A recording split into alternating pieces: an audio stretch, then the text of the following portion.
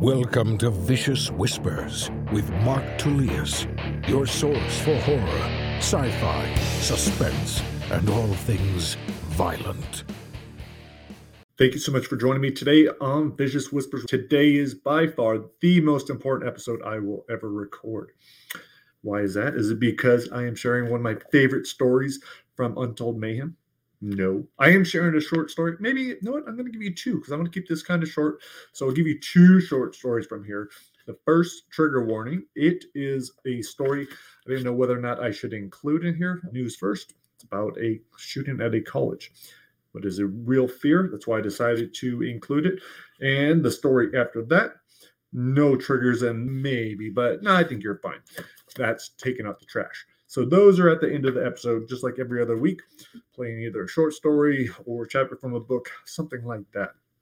All right, but why is this the most important episode then?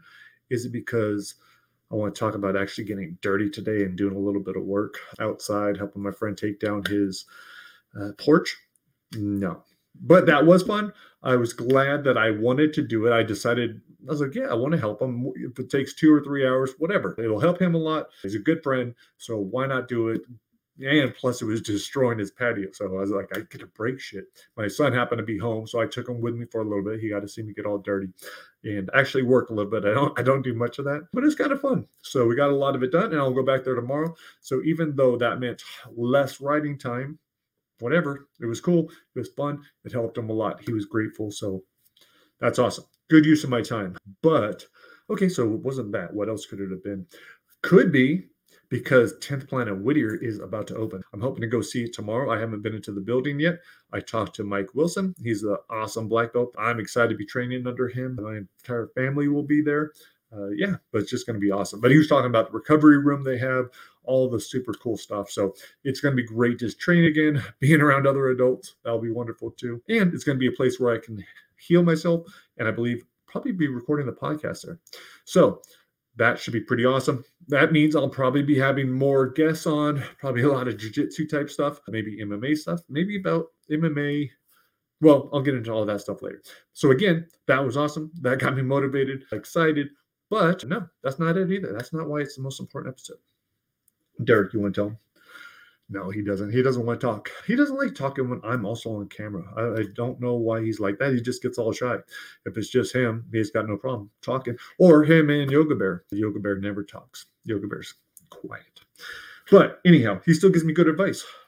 Although not always good advice. Today, he said, since it was my most important episode ever, this Yoga Bear telling me this, that I should do it without a shirt on. Derek reminded him that no one wants to see 50-year-old titties on a man. So, yeah, that's why I went with Machine Head.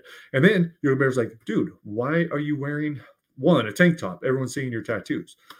Eric's thought was, you know what? They're going to find out anyhow. They're eventually going to see you, and then they're going to judge you and be like, what a scumbag. Why has he got all that ink on him? So, I get it. Then Yoga Bear was all pissed off. He's like, well, why aren't you promoting, binaural beats? Why aren't you promoting, like, gentle meditation tracks and shit like that? You appreciate that stuff. I was like, yeah, but I also love metal. And Try Not to Die at Death Fest is just about done. The cover should be out next week. Pre-orders are going to be up, which is very exciting. Is that the most important thing? No. The album being finished, our Pretend album, that my friend McCore, who was on one of these episodes a long time ago, I think like 83, we were talking about metal. Yeah, his son's a genius. I gave him what we had already, like ideas for these songs, because I tried writing songs. I realized I was like, nope, can't do it. I'm not a musician. I cannot write lyrics. I thought it was going to be easy. I could write books. I could write short stories. I could do flash fiction, but I cannot do lyrics yet. But I also didn't want to keep trying and put off the book being done. So I was like, okay, let me find someone that is a really good musician. Music is his life. He's talented. So I brought him on. He gave me all the songs, and they're pretty awesome. So that will be a separate little thing that I release after we release Try Not to Die at Death Fest. So there'll be a little attachment, a little CD booklet.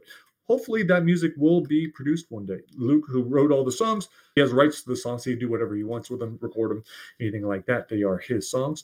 I'm just using them in the book and in this pamphlet. So that was awesome. But again, not the most exciting thing. Ooh, Try Not to Die in the Wild West. That is up for pre-order. So that's pretty exciting. That comes out March 28th.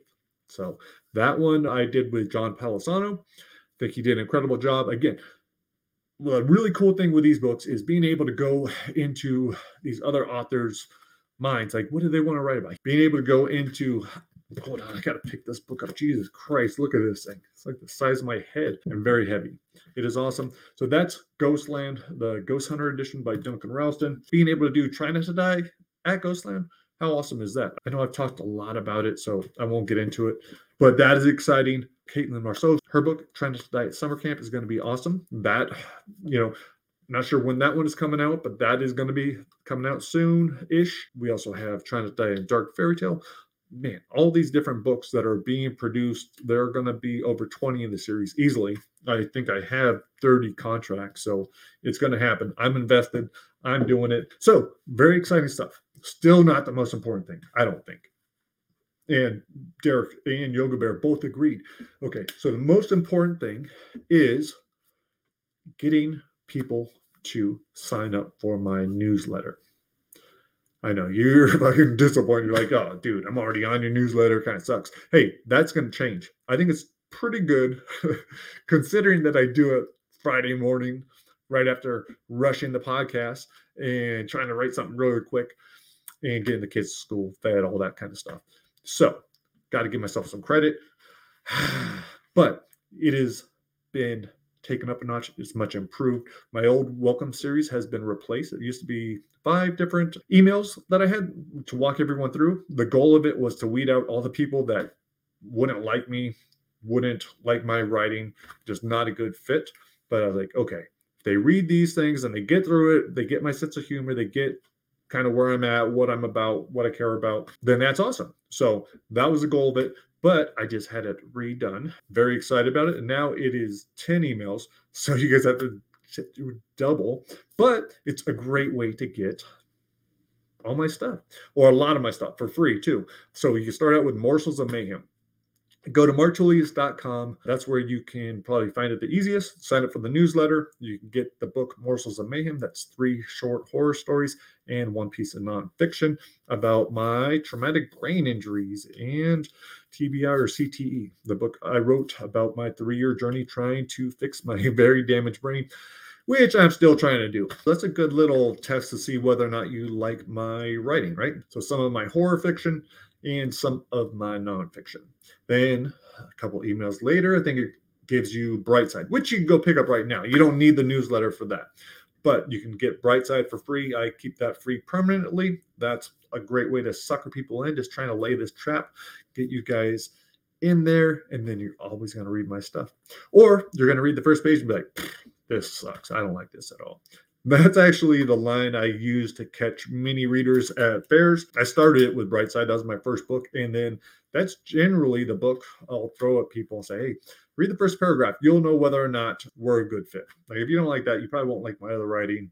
In Brightside, telepathy is illegal. People are killing thought thieves, telepaths, and the government is also rounding them up as a way to kind of protect him, but also isolate him. They send him to the beautiful town of Brightside, but it's his 100th day there, and Joe cannot take it anymore. So it's about him trying to escape. What else do we got? After that, I think you can get Summer Strolls always for free. That's another 5 horror stories. That's not connected to the newsletter, but go and pick that up.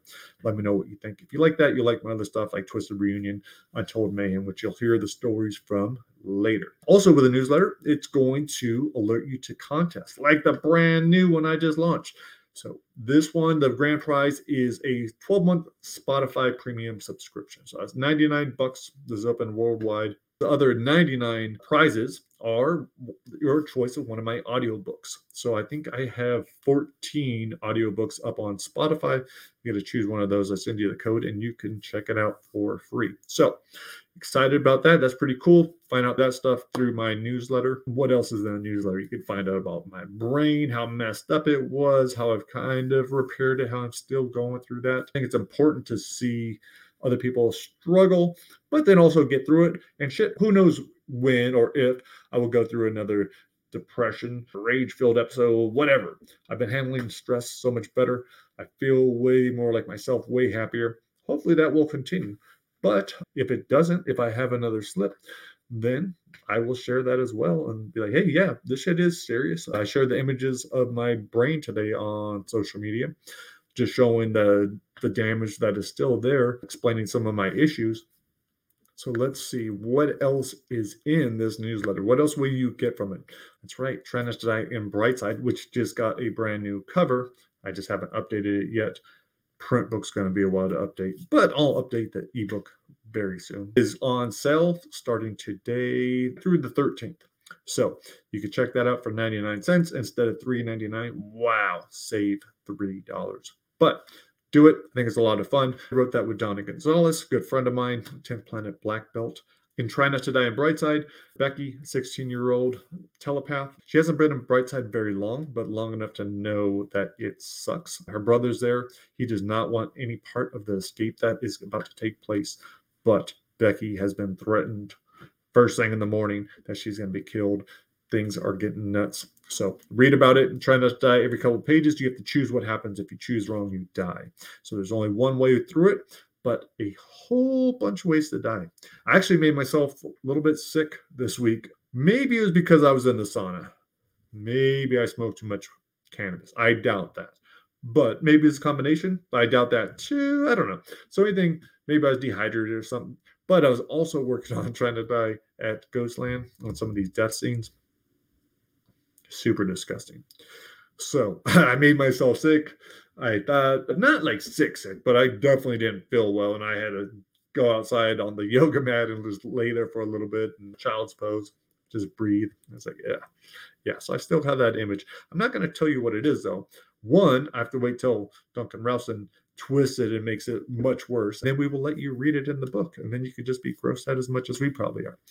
But you're welcome. So see the pains we go through. I'm not sure if Duncan goes through those same pains. He may be a heartless bastard and just cruel, and I don't know. He did write womb, so there's that. And gross out. That was pretty disgusting too. Dude's got issues, but I also really enjoy his writing. And if you have not checked out Duncan's writing and you're not ready for extreme horror, I suggest, and it's on my Amazon page, my recommendation is The Midwives. That is his novel that attracted me to his writing. That's the first thing I read of his. I was really impressed with it. So check that out too. I'm going to get off of here and realize, like, God damn it, I had so much other good shit to talk about. So much other stuff I'm excited about. Germany's awesome. Been practicing with my daughter in the car. She's starting to learn out. She said it's because of her friend. I have a feeling that might have something to do with her going with me to Germany in October. We're going to Frankfurt for the book festival. That's going to be awesome. I just registered for my booth and I got approved in the German hall, which is really cool. So I'm going to be working on my German. It's going to be awesome to have her to speak with. My German is nowhere near where it needs to be to have conversations with people, but it will be in 6 months. I promise. Promise I will try. So it might still suck. And maybe I'll lose interest next week. Who knows? Or maybe I'll be dead. There's always that. That's what I usually come to. Whenever I'm thinking about anything that might happen, like, probably be dead. My wife and I were talking about retirement. And I was like, the chances of one of us dying before that, like, that's pretty legitimate. Accidents happen. You never know. I'm not saying I'm going to do anything to her. That is not what I'm saying at all. Derek will not touch her. Made him promise. Yoga Bear for sure. Don't have to worry about him. I'm just saying, accidents happen. People die. You never know. So why worry about that kind of shit? I'm just like, I know eventually, unless I'm just killed like that, I will have grief. I will have suffering. I will go through all this pain or whatever, but I'm not going to worry about that shit until it happens, because that is a waste of time. I'm going to try not to. I'm going to try to, if I ever start feeling that way, then I try to reframe it or whatever. But who gives a shit what I do, right? You figure yourself out. I will share my tips every once in a while. Maybe it helps. Maybe it doesn't. But now you have the choice on whether or not you want to try it. That's why I tell my son. It's like, do you want to make a good choice or a bad choice? Like, it's on you. I don't care. Like, I'm not going to force you to make any choices. Okay. Damn. I almost forgot one of the most important reasons why this is one of the most important episodes, or the most important episode. And the reason for the newsletter is to find people that I want to connect with. I've connected with a lot of people through the old newsletter, just the 5 one. Hopefully the 10 email one will work just as well. I'm going to be running a lot more people through it. I want to get as many readers as possible reading my stuff. I want to share my writing. I want people to enjoy my writing. That's why I do it. With my nonfiction, I want people to learn about traumatic brain injuries. I want them to have hope and not think that for sure they're doomed with CTE, but also think about, okay, well, what could I be doing? What should I be doing to prevent this stuff, to prevent dementia? And should I have my kids in contact sports? If they're under 14, should they be playing football, tackle football, stuff like that. I'll share my thoughts on that kind of stuff. I want to warn people, help people. I'm just a sweet, loving guy. Happens to have tattoos and a demon next to me. But that's another story. The reason I want to get so many readers is because I want to be rich, motherfuckers. No, I'm joking. I don't care about the money. The money would be awesome because I'll be able to do more stuff for my family, for friends, for charities, for whatever, or to buy more drugs. There's always that too. But I understand that financial success isn't going to make me any happier. I'm okay with that. Anything is just going to be for my ego. I have everything I need. I'm incredibly grateful. So that's not the reason I want it. That's like a cool little benefit. If I have those many subscribers, they're going to be reading my stuff. They're going to be buying my stuff. They're going to be telling their friends. That would be amazing. I want to have these connections. There's so many cool people out there. I appreciate all the people that review my books. Emily, she writes to me. She's always reviewing books. I have so many friends that have been doing that for a long time. And I'll call them friends, not like they're friends and I've asked them to review my book and leave 5-star ratings. I'm saying they're friends because we've connected through these emails, social media, that stuff. Those kinds of friends. But still people that I'm super grateful for my readers. That's awesome. Anytime anyone wants to read my stuff, that's great. That's cool. There's so much stuff out there to read. Anytime someone wants to take the time to listen to me talk on a podcast or my videos on social media, that's awesome. If they want to read my newsletter, and I know how hard it is to, you have so many emails, so little time. If someone's going to take the time to read my newsletter, man, that makes me feel great. And then if someone writes to me and shares stuff with me, you have to go too personal. I'm not talking about that kind of sharing. Definitely no photos. But anyhow, if we have some cool back and forth, then that's even cooler. So get on my newsletter. Send your friends to my newsletter. That's all on marktullius.com. Easy enough to find, right? There aren't too many Mark Tulliuses. There is a Marco Tullius in Germany. He's a badass musician, and we're kind of related. And I saw him the last time I was there. And I'll probably see him this time because, cool dude. And awesome guitarist. And my daughter is learning guitar, so how cool is that I will be able to take her to have a lesson with him probably. If he's still in the area. But we'll figure that shit out. That's like 6 months from now. Anyhow, you don't have to worry about that. All you have to worry about is whether or not you want to listen to this next short story. Again, trigger warning, deals with a shooting at a college. So perhaps you want to skip it. I will not be offended. Trust me. I don't want people listening to shit that they don't want to. I don't like watching violence. I don't like watching people getting hurt. It's not what I want. So I'm not trying to trick you guys. That's what this one's about. This is News First, narrated by a person down below. I didn't look up their names. And then we have, what was the other short story I told you? This is a test. This is me also trying to remember after having a little bit too much cannabis and not writing it down on my piece of paper. The book's all the way over there. I guess I could reach over for it. Hold on. All right. So we got, can't believe you didn't tell me. All right.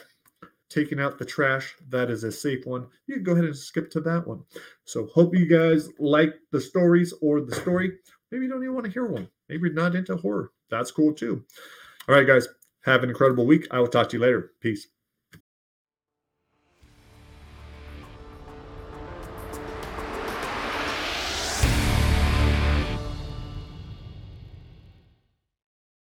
News First.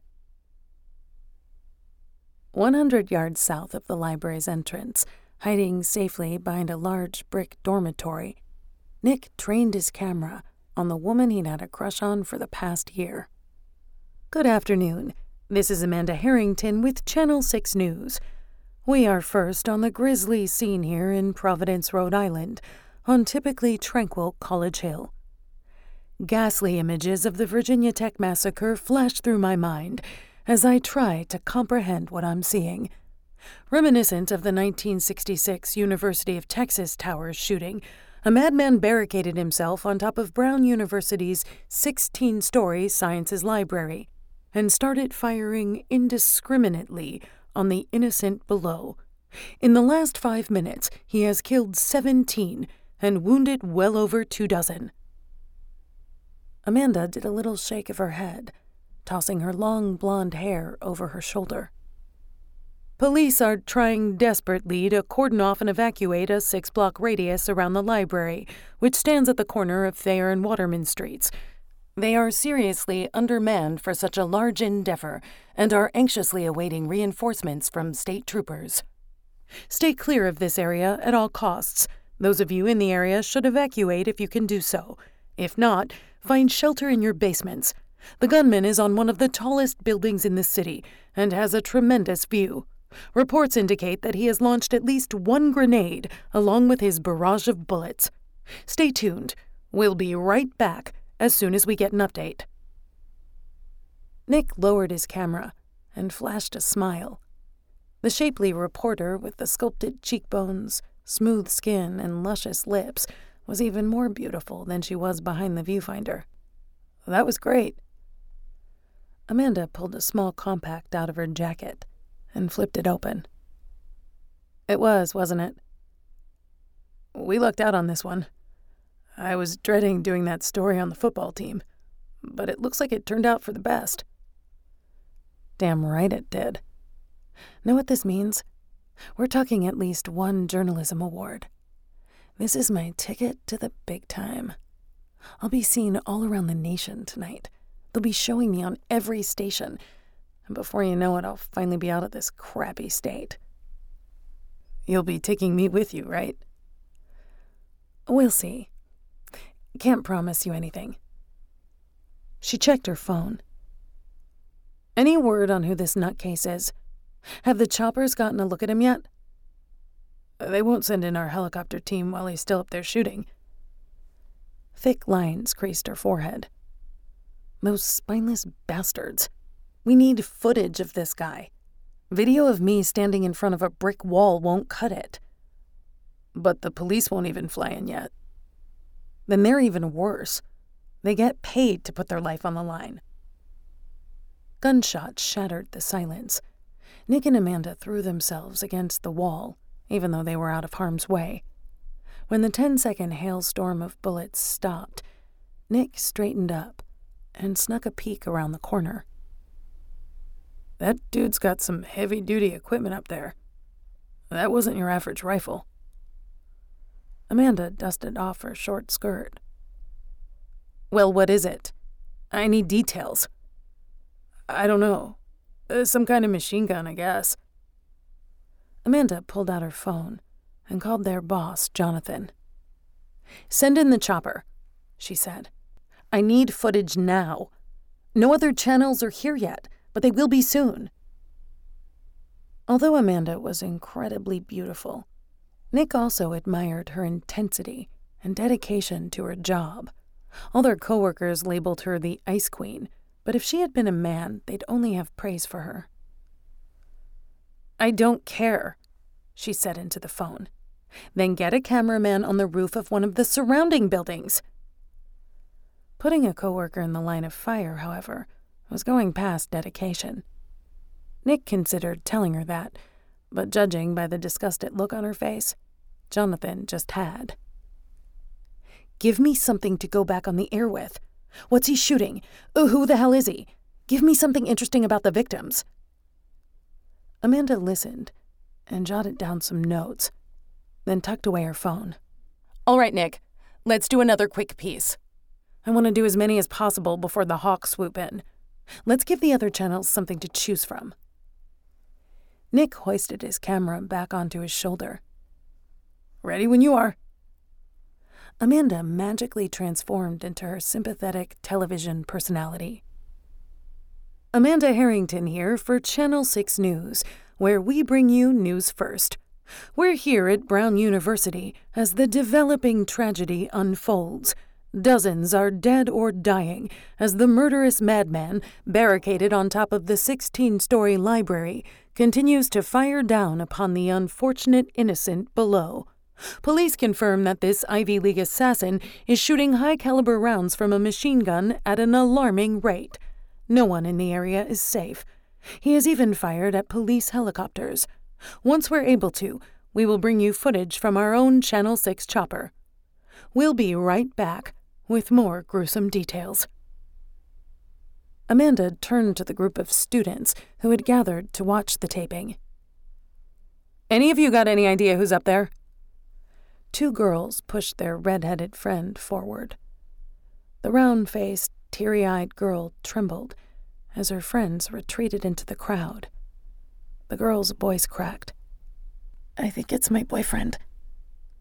Amanda rushed over and waved for Nick to film. Sounding concerned, she asked, "Your boyfriend is the one shooting everybody? Are you sure?" "My ex-boyfriend. He dumped me last night."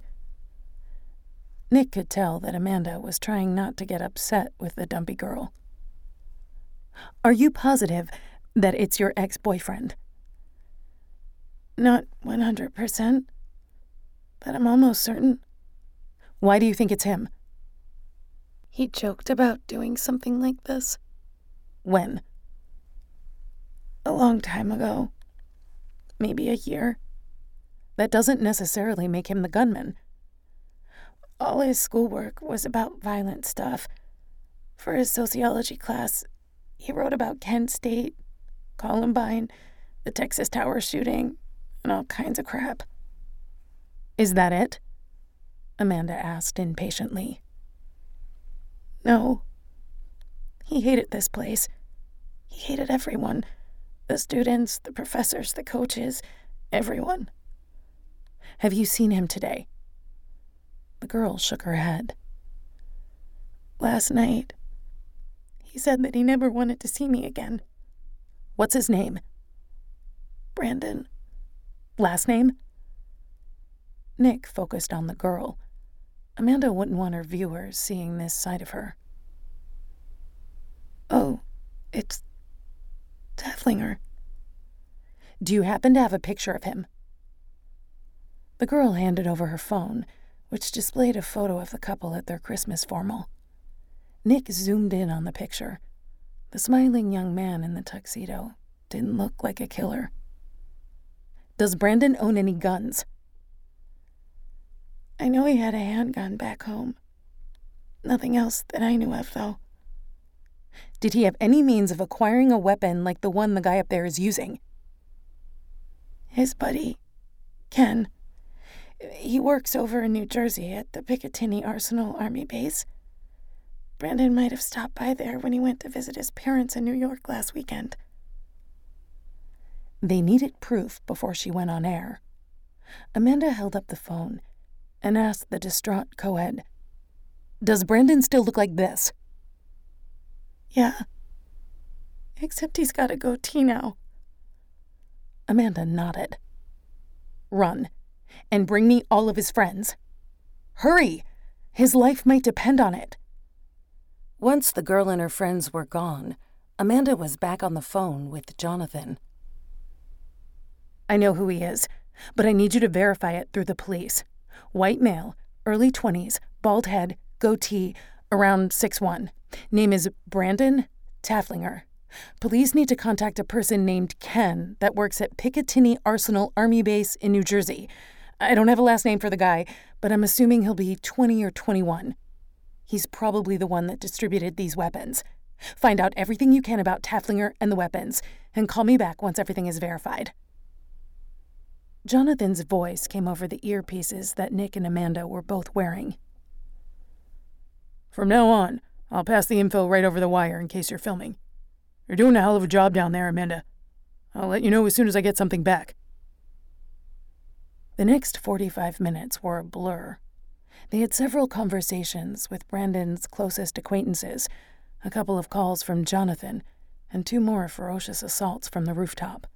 Finally, Amanda was ready to go back on the air.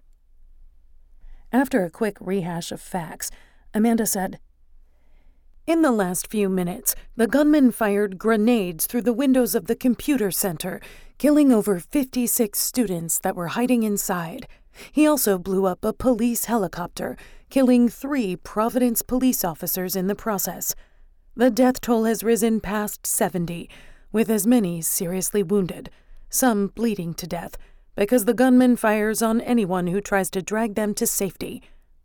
I, Amanda Harrington, unraveled who this psychopath is. Channel 6 will exclusively share it with you, the American public. The killer is none other than Brown University's student, Brandon Taflinger, 21 years old, senior, sociology major, Caucasian male, born and raised in a small town in upstate New York. It appears that Brandon's grades have been getting progressively worse each semester. As a freshman, he had a 4.0 GPA, and just recently he was informed that this would be his last semester at the school due to poor grades.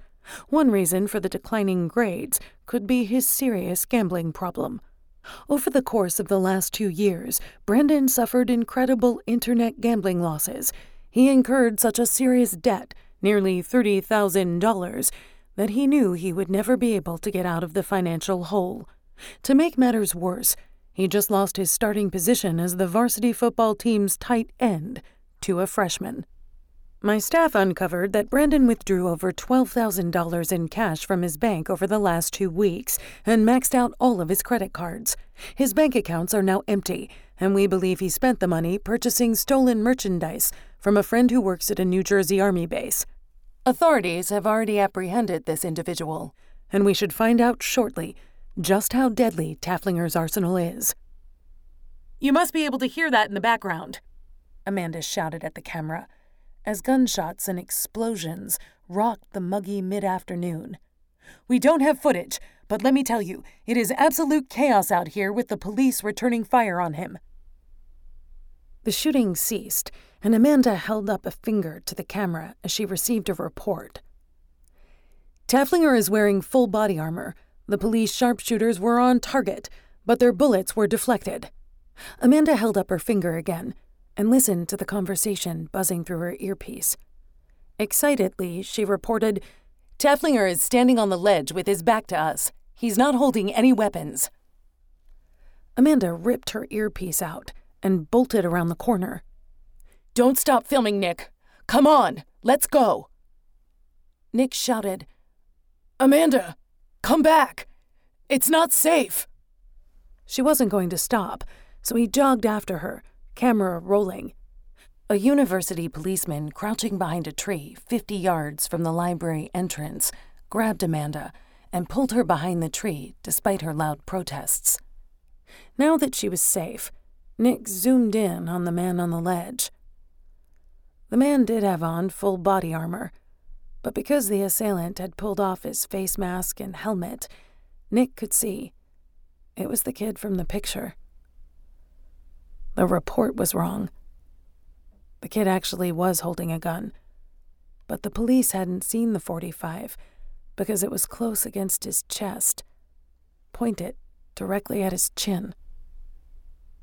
Nick kept the camera rolling as the 21-year-old nonchalantly pulled the trigger, a fountain of blood and brain erupting from the top of his skull. The force of the shot sent his body toward the edge of the roof, where it rocked briefly before plummeting toward the pavement. Taflinger had some sort of safety cable wrapped around his neck. Taflinger tumbled through the air as the cable spooled out behind him.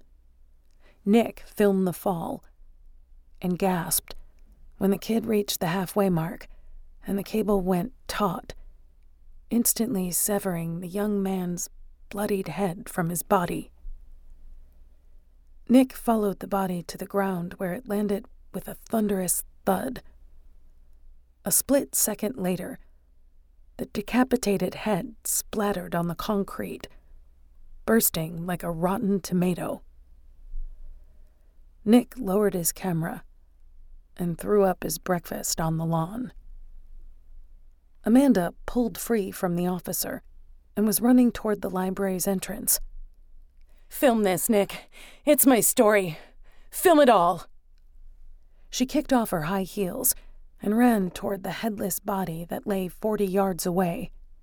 Nick wiped the vomit from his lips and resumed filming. As Amanda ran up the library's steps, Jonathan rattled off the purchases that Brandon had made from his army buddy. Nick dropped the camera, which fell to the pavement and shattered, and cupped his hands around his mouth, megaphone style. "Amanda, come back! Get away from there!" Amanda ignored him. She was going to be the only reporter to get this close to the deceased. Her beautiful face would be on every news channel in every state before the night was over. The sight of blood didn't bother her, but the bloody heap that used to be the boy's head was a little much, even for her. She took her eyes from the slushy mess and looked at the body, a river of blood cascading out of his neck. The body armor and bulky clothing had kept everything in place, but she couldn't understand why there was smoke coming from the chest. Amanda held the mic up to her mouth and turned toward Nick. Infuriated, he wasn't filming her. The camera was lying on the street and appeared to be broken. Before she chewed him out, she waited for him to finish his little rant.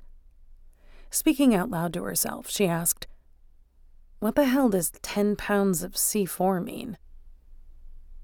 The blasting fuse ignited the 10-pound bag of C4 plastic explosives that was strapped around Brandon's midsection, sending a bone-shaking shockwave all the way to the bottom of the hill. Tiny bits of flesh and bone fragments were blown across the campus in a 100-yard radius, splattering against cars, smashing into walls, flying into trees. Amanda's death made a great story for all those reporters that had wisely stayed behind the yellow police tape a mile back, fulfilling her wish to be all over the nation's news that night. Taking out the trash. The bus pulls up to the curb. The door opens, and a fiery blast of late afternoon August air swooshes in. I hold the rail going down the stairs. Larry waits until I'm on the sidewalk before he says, "Tell your dad I said hi." It's the same thing he says every time I get off at my stop. I reply same as I always do. "You got it." I don't feel bad about lying because Dad would just make fun of Larry, call him a fucking loser, a lousy bus driver, a joke. And then he'd look right at me and shake his head. Larry could tell Dad himself. I'm not saying a word to Dad, at least not before I take out the trash. That's been my job since I was 7. It's pretty much the only thing I'm good at. There are 59 steps from the bus stop to the corner, 32 steps across the street, 244 steps to the high school I couldn't finish. So close it is Dad's favorite reminder I'm a failure. It takes 32 more steps to cross again, the sweat soaking the back of my coveralls and running down my crack. 142 to the house I grew up in. It's a quiet street, most everyone in their 60s and 70s. The house is just as old and run down. Dad's is the worst. The same faded yellow peeling paint we'd had back before Mom left us 40 years ago. Dad's rusty red pickup is parked in front of the house, the blue recycling can next to the driveway. No one else has cans out yet, and the rule is not to leave them sitting 24 hours. But I put it there last night after I said goodbye to my old man. As usual, the can is nearly empty. Dad's not about to give away his Budweiser cans. It only contains pink and blue notification letters and white envelopes, nearly every one of them torn in half. Dad said all those citations and notices were bullshit. He owned the land, and he would do whatever the hell he felt fit. The city managers could go fuck themselves because they'd never see a penny. The baggie I pull from my pocket is only half full. and there is a wet stain down the side of my pants. I almost scream at myself, but I don't need that kind of attention. Plus, it's not a big deal. Nothing matters but the present. Take a breath and do your job, you big dummy. I squeeze the pink cherry-scented soap from the baggie and shake it onto the papers lining the bottom. A big splooge fest, as Mikey would have called it. I toss the baggie in and close the lid. The driveway is gravel, 8 steps across and 28 more steps to the chest-high gate that's always unlocked. It's another 54 steps to the tarnished metal trash can that sits 5 steps from the neighbor's wall on its little pad of concrete. The 32-gallon trash can is a heavy-duty monster that's been banged to hell. The first time I took out the trash, I wasn't supposed to. It was Mikey's job, but he'd just run away. Everyone said I was too little, but I knew I could do it. Back then the trash can was taller than me. Now I can rest my belly on it. But not today, with maggots crawling everywhere. In the summer months, maggots are always a problem, especially with the mangled lid that doesn't close right and the holes in the bottom. I fumble for the matchbook I got from Joe in a trade for one ding-dong. The logo for 99 bottles is on the cover. His father's liquor store. One of the other 5th graders felt bad for me. Said I could just walk in there myself and take the matches for free. I told him I don't like going in stores, especially nice ones. Plus, like Dad says, nothing ever comes free. Everything has a price. There are 20 matches. Each burns about 6 seconds. Judging by the huge swarm of maggots at the bottom of the can, today could be a record breaker. I never told anyone what I used to do, but Dad told everyone. Said I was a sick fuck for sucking the squished maggots off my thumb. "No wonder Mom killed herself," he said. The thumb sucking isn't why I squish them. I do it for the pop, to see how far the guts will go. The sucking was just me cleaning up. I'm a pro with matches, and spark one on with my thumbnail. 7 maggots shrivel in a row, 5 more scorched. Next match is lit, and the maggots are fleeing. 9 more melt on the lid, 2 burned off the handle. After 2 more matches, my score is 23, and I've cleared the whole area. Down below is where the numbers really add up. Nowhere for the maggots to run with my big boots blocking them. 12, 10, 12, 15, 11. The number keeps stacking, flecks of black dotting the ground. 13, 12, 9, 2 because of the wind. 0 on a dud match. I feel like a dragon scorching the land with my final 5 matches. The number of casualties rising past my previous record. I take a burnt tip and write 203 inside the cover, then slip it into my pocket. Good luck to anyone trying to figure out if it's a clue. Most people are surprised I can do numbers so good. I like numbers. I understand them way better than I understand people. I was 10 when I started thinking of trash days as numbers. I realized there were only going to be a certain number. Trash days only came once a week, 52 times a year. Of course, there's no knowing how short that number will be. My only friend, Jeffrey Steinbach, probably thought he'd have at least 3,000 trash days. But he got cut down crossing the street when I reached number 37. Mom's number stopped before mine began, and Mikey's ended when I was 13, thanks to a bad batch of dope. I used to think I wanted my number to go on forever, but 25 years as a custodian has given me my fill. This is it. I assume the position, feet facing the can, because I've bitten and bloodied the back of my ankles too many times, both hands on the only remaining handle. I lift, pull, the back end scraping across the concrete, digging deep into the gravel. If Dad were watching, he'd yell for me to use the dolly. Don't ruin his goddamn driveway. I glance up at the house. Every curtain is closed. Dad's not seeing shit. So I pick up, pull, set down. Pick up, pull, set down. I get a couple of feet with each heave.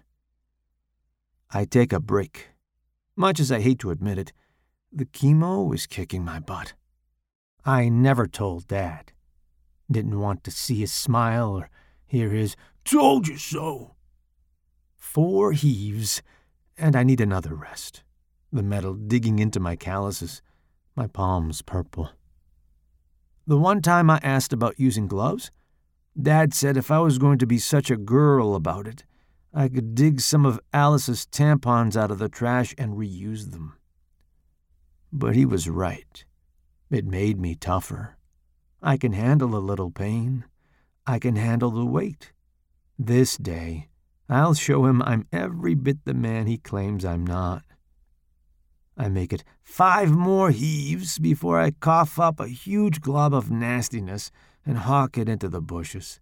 7 more heaves, and I'm past the gate. I go to close it and see Fiddles lying on his side underneath the barbed bush. I say, "Fiddles!" But he's stiff as a board. He must have got into the poison. But that's okay. There's room.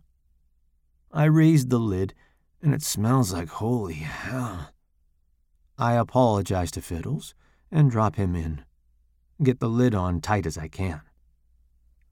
The gate latches, and I go back to the can. Heave-ho, off to the curb we go. Well, really only 6 or 7 feet. A few more tugs, and we'll be there. Every one of the 1,611 times I've taken out the trash, I've done it the same way. Both cans nice and neat against the curb. But not today. This one can stay right here in the middle of the driveway. It's too heavy to be tipped over, and I'm the only person who ever visits Dad anyway. My hands ache, and my breathing's strained, but I'm happy. I'm finished. I did a good job, and I did it all by myself. Unable to resist, I raise the lid, move Fiddles to the side, gag at the mess of maggots pouring in and out of Dad's mouth. I search my brain for something smart to say. I hawk up another loogie and spit on his face. "You're right," I tell him. "We all pay a price." The lid drops, and I go over and open the recycling bin. Breathe in the cherry soap. Of the 8 other houses on the block, only 3 driveways have cars in them. No one cares about the retard taking out the trash. Before I chicken out, I pull the slimy razor blade from my pocket. Realize I should have put it in the pocket without soap. Last night, I cut a slit in my pants over the vein they say is the best to hit. I slip the razor in place and drag it up the inside of my thigh. Ignore the burn, and then etch a smile across my wrist. I lean as far as possible into the trash can, then drop inside, my face pressed into the gooey papers. It doesn't hurt much. Getting lightheaded as my blood oozes all around me. 1,612 is in the books, but we all end up at 0.